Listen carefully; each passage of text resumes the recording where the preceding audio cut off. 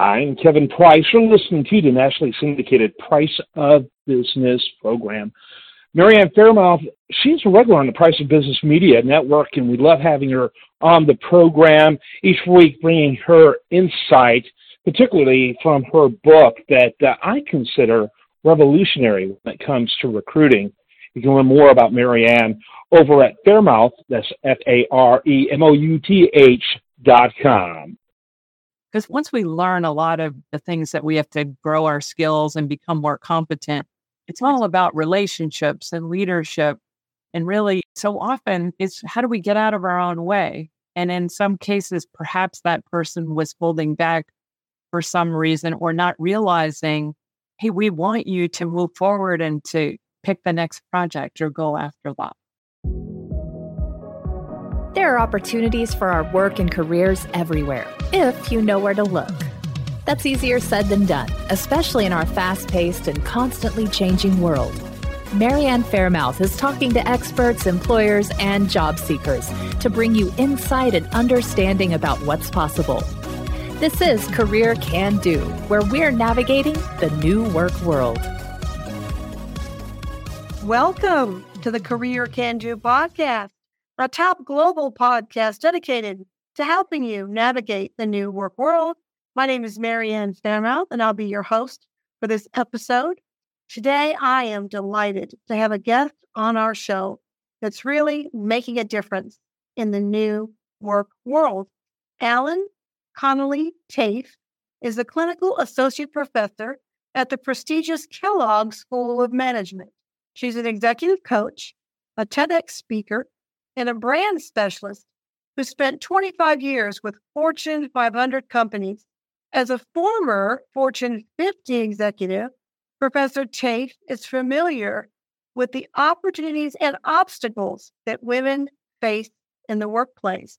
While we may encounter outdated work cultures or biases, we may also face an invisible barrier that we aren't even aware of, the mirrored door. After that incredibly long introduction, without further ado, help me welcome Professor Tafe. Alan, say hello to everybody. Hello. And Marianne, thank you so much. I'm so glad to be here. We're thrilled to have you. We did a lot of visiting about her upcoming book. We've heard, Professor Tafe, about this glass ceiling, but tell us about the mirrored door. What's the origin and why did you write about it? So the mirrored door is something that many women and other people encounter when we face opportunity. And it's this feeling of facing our own self-criticism and reflecting inward and thinking, we're not ready, we're not worthy to move forward and take action. And we rely on past habits that have helped us to grow and to succeed, but they get in our way and we hold ourselves back. So while there's all this focus on the glass ceiling, I believe that we have to get through the mirror door to get anywhere close to the glass ceiling. That's the basic definition of it. And I got to it in my new job at Kellogg. I joined the faculty and I was running the women's leadership program. And I attended my first orientation as a faculty member, and a woman CEO shared her career story, opened it up for questions. All the questions came from men. And I was taken aback to my own MBA 25 years earlier when I held back. And I started to see whether it's as simple as raising our hands or speaking up at a meeting or going for a promotion, there is this invisible obstacle that we think we're not ready. And it's really a distorted view because so often we're more ready than we realize. Mm-hmm. I like the analogy of the mirrored door, Professor Tafe, because when we think about the mirrored door, we're looking into a mirror, we're seeing the reflection back. Who are we? And how do we get this mindset? How do we get this belief in self? So what you're saying is we need to look at that and maybe readjust that so that we can go into the work world with a little more confidence, a little more maybe determination to not let some of the things we've been taught hold us back. Am I on the right track here? You absolutely are, Marianne. I think it's particularly common in people like your audience who have had success, who are high achievers and striving for more. But so often we rely on that success in the past and not wanting to take the risk and wanting to appear perfect. So I wait and hold back and don't speak up in a meeting because I'm waiting for my certain most perfect answer. And then the time passes. And then we feel afterwards like, oh, I wish I had said something. So one of the success strategies that I think helps us, but then gets in our way, is that preparing to perfection. That is one of the 5 that I have identified. It's funny when you're saying all this. I remember my sweet father used to say, I remember as a little girl, 4 or 5, you need to be a good little girl. You need to be a good little girl and do your homework and do everything right. And I think sometimes that good little girl might get in the way when we go into the boardroom. What do you think? I think you're right. You're onto something. I talk about it in the book that so often the way we were raised to be the good little girl and to get the A's, it helps us, and we're very successful in school. In the United States, 78% of high school valedictorians are young women. And we are prepared for that and go for that gold star and that acknowledgement. And we are helpful to teachers and we succeed in academics. Then we get into the workplace where there's a lot of gray areas and there's no rubric with the absolute right answer. There's just much more gray area and it's a harder adjustment. There's been research done of how girls and boys interact with each other too. And boys learn through one-upmanship, which is a style of behavior as boys, but it helps them to be able to jump into something without that certainty. So they're more likely to I can do it, I'll go for it, because they learn they can figure it out. And I think girls spend so much time in that preparation to be perfect, to please others, to get that being a good girl that stays with us far too long.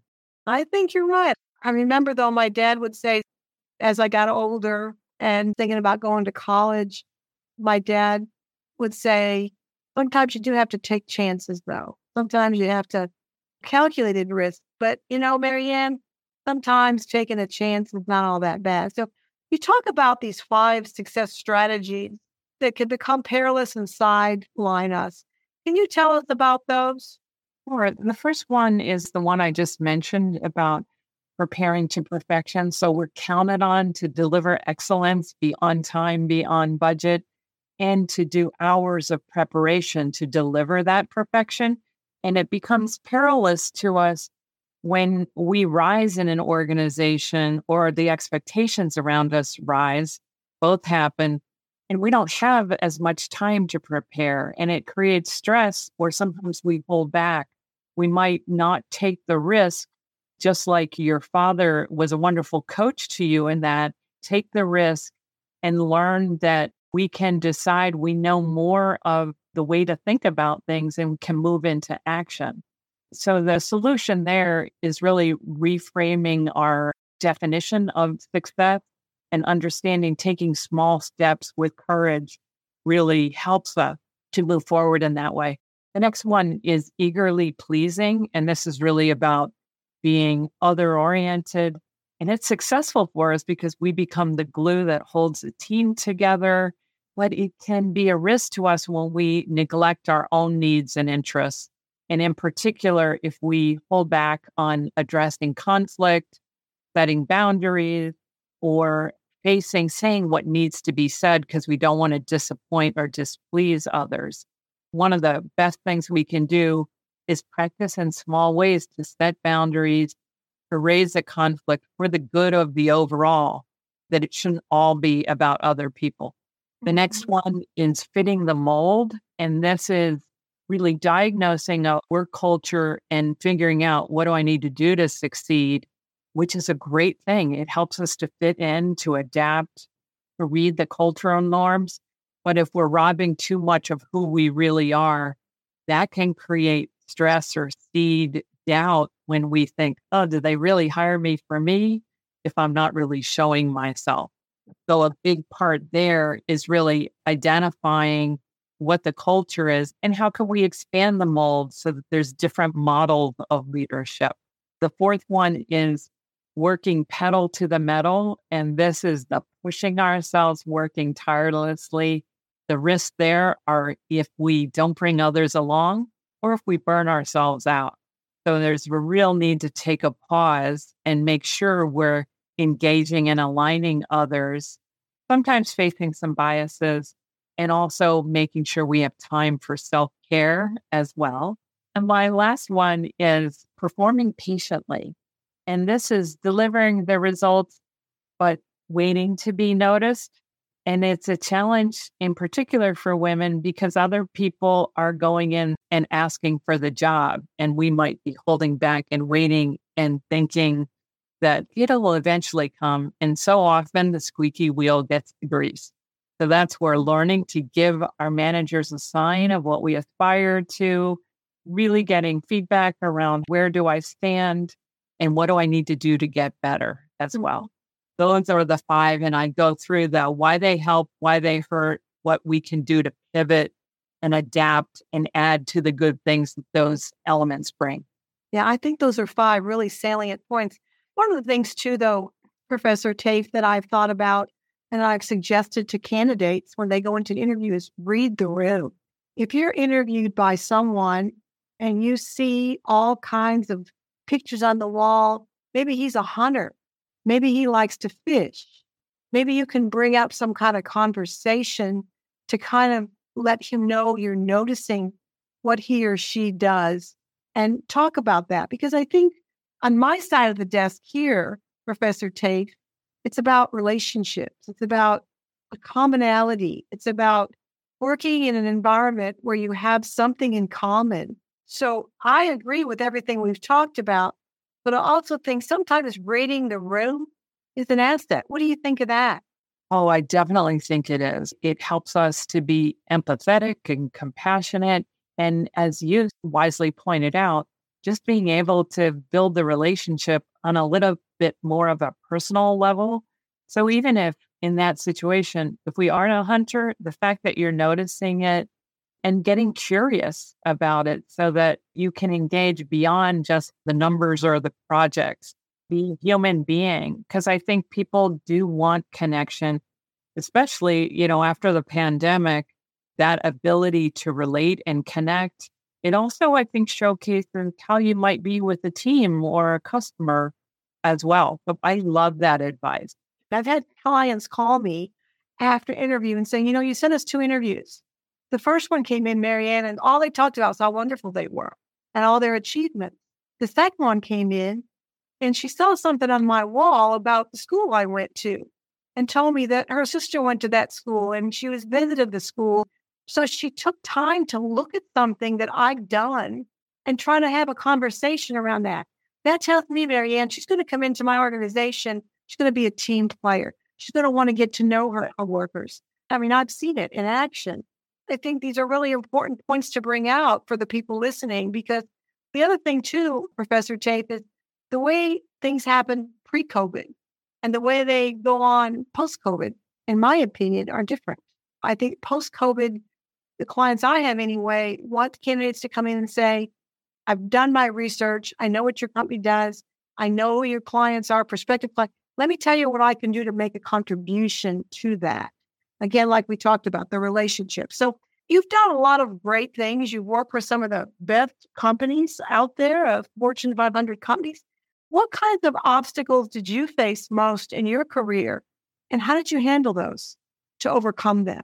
I believe we write and teach and coach what we need to learn. So I do feel like I had to learn to speak up more and to say what needs to be said. Early on, I was told, I'm not sure that you're tough enough, or rather senior management is not sure you're tough enough. I know that you are. And so I really had to understand what feedback I was getting and how I was perceived and how do I work with that. I do come across more like smiley and warm, but I also can make tough decisions, but I wasn't always showing that. So I had to learn to show up and show myself a bit more I'm very observant and I would go into new situations early on in my career, but also joining a new board. I would feel like I would hold back and I'm getting in my own way, facing my own mirror door of, I don't know this industry well enough yet to add a point of view. So I really had to learn to take those chances and to take every opportunity and go for it and share what I could contribute, but also value and learn what they already know there. I had a candidate call me the other day and say, I had my performance review, Marianne, and my supervisor gave me some feedback that I really didn't like. And I said, what was that? And said, I'm not aggressive enough. I just do what I'm told to do and I don't go after new projects. And I said, well, that was good feedback. That's something you can work on to help you get better and expand your client base. And she said, really? You think I should take that as constructive? I said, yes, I do. So don't you think, Professor Tate, that feedback is important in our careers? Oh, absolutely. And I think it's a superpower to be able to give it and to get it. In that case, sometimes we don't know what it means. So part of feedback is asking really powerful questions. If I was more aggressive, what would that look like? How would that show up? So helping to really understand practically what one can do. And I also feel, to your earlier question, I had to learn how to give feedback. And I found that I could tap into the more caring side of me to be straight with someone about what might be getting in their way.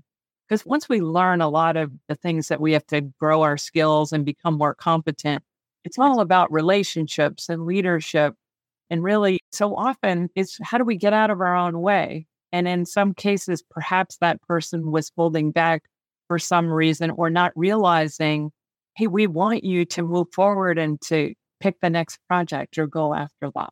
And I think sometimes too, it's not what we say, but how we say it. Yesterday, I was so busy, back to back to back interviews. And I had one candidate that had a resume that was holding him back. He received a degree from a school that has a real network. And it was at the very bottom of the second page. And I said, I think that degree information needs to go on the first page. And he really kind of didn't like that I said that to him. And I said, in a nice way, I'm not trying to criticize you. I'm trying to help you. I'm trying to give you feedback on something. It's a minor change here. But I think if we flip this on the front page, we might get people that are from those schools, because there's a lot of people here that go to that school that might want to read that resume. And so after I explained to him why I suggested that, then he kind of calmed down a little bit. But at first he took it as criticism. But I think my initial delivery of the message might have been just abrupt. Then after I calmed down and I tried to explain it. So again, it's not so much what we say sometimes, but maybe how we say it. So you think managers can do to help their direct reports open the mirror door? I think it's giving that feedback of where they are, what's working well and what they can work on is really important. If you're managing someone who is a perfectionist, one of the things that I love to recommend is take all the work and determine where do they need to deliver A+ performance. Where is it okay to be at a B or a C, or what should be dropped? Because sometimes a perfectionist has a hard time prioritizing, and there's so many hours in the day. So where should they put their A effort on? That's one. I think for someone who is that great team player, more other-oriented, people-pleasing, I think helping them to set boundaries, to also work through how to address conflict. I also think managers can be vulnerable of what they had to learn or what they're still learning too. So often we think that someone else is so perfect and has it all figured out, and we're all just learning too. So those are a couple different things. I would also say, as a manager, ask what your employees aspire to. Don't assume, because you might have a squeaky wheel and someone else who thinks, oh, I shouldn't share that, or I don't want to seem like I'm too aggressive, or all the reasons why people hold back. It's really important to understand, what do they want in their careers? That's the way that you can get into the conversation about what do they need to do to get there. And it's a way to get them to open up to feedback, to your earlier point too, that enables them to say, when is this feedback right for me? How might this be true? So it engages in the conversations that help people to get after what they want and to be more effective in their roles. I agree. And to our point before, sometimes I think gratitude can go a long way. For a supervisor to say, I really like the way you handled that last project, but over here, there's something I think we can do to improve. You're going to get person to want to listen to you if you start off with gratitude and starting off with, you really messed this project up, okay? We're all human, and we're going to respond more to positivity as opposed to getting real negative right away. Absolutely. In my leadership class called Personal Leadership Insights, I do a listening exercise with students where I have them listen for facts, feelings, or values. But then throughout the class, I ask them to listen with a lens of different topics. So sometimes I have a listen for a lens of gratitude, or another favorite is to listen with a lens of curiosity. So if you're going into a tough meeting or you have judgment, you're feeling judgy about someone that you're going to go meet with, if you really I'm listening and getting curious, that is one of the best ways to take down the judgment as well. It's a great thing to do also when you're trying to take in some feedback. It's a good thing to do in a performance review or when you're going to debrief over something that maybe was contentious too. Well, this information you're sharing is so helpful, and our listeners are really going to benefit from it. And I know your book, The Mirror Door, comes out in October. Is that right? That's right, October 10th. October 10th. All right. Well, that'll be on my website.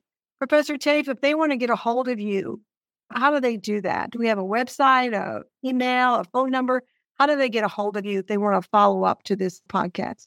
Yeah, a couple different ways. My website is ellentafe.com, and Tafe is spelled TAASSE, if you can believe that. And I have a lot of information about the book, The Mirror Door, Break Through the Hidden Barrier That Locks Successful Women in Place, as well as other articles, discussion guides, those kinds of things. And then I'm also very active on LinkedIn.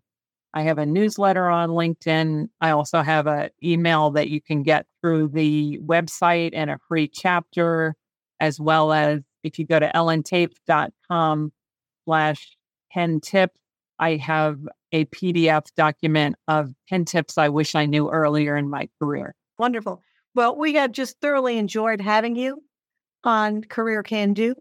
I'm so thankful that you took time out of your busy schedule to be on the show. And all of this information, as far as contacts for Professor Tafe, will be on my website as well, faremouth.com. We'll keep in touch, Professor Tafe, and thank you so much. Thank you for listening. We'll see you all next time. Bye-bye. Thank you so much, Marianne. We thank you for tuning in to our Career Can Do podcast. We make no guarantees on results for your particular quest, but we hope you enjoy the information presented. The views and opinions expressed in this program are solely that of the guest or speaker and do not necessarily reflect the views or positions of Marianne Faremouth and Faremouth & Company. Thank you.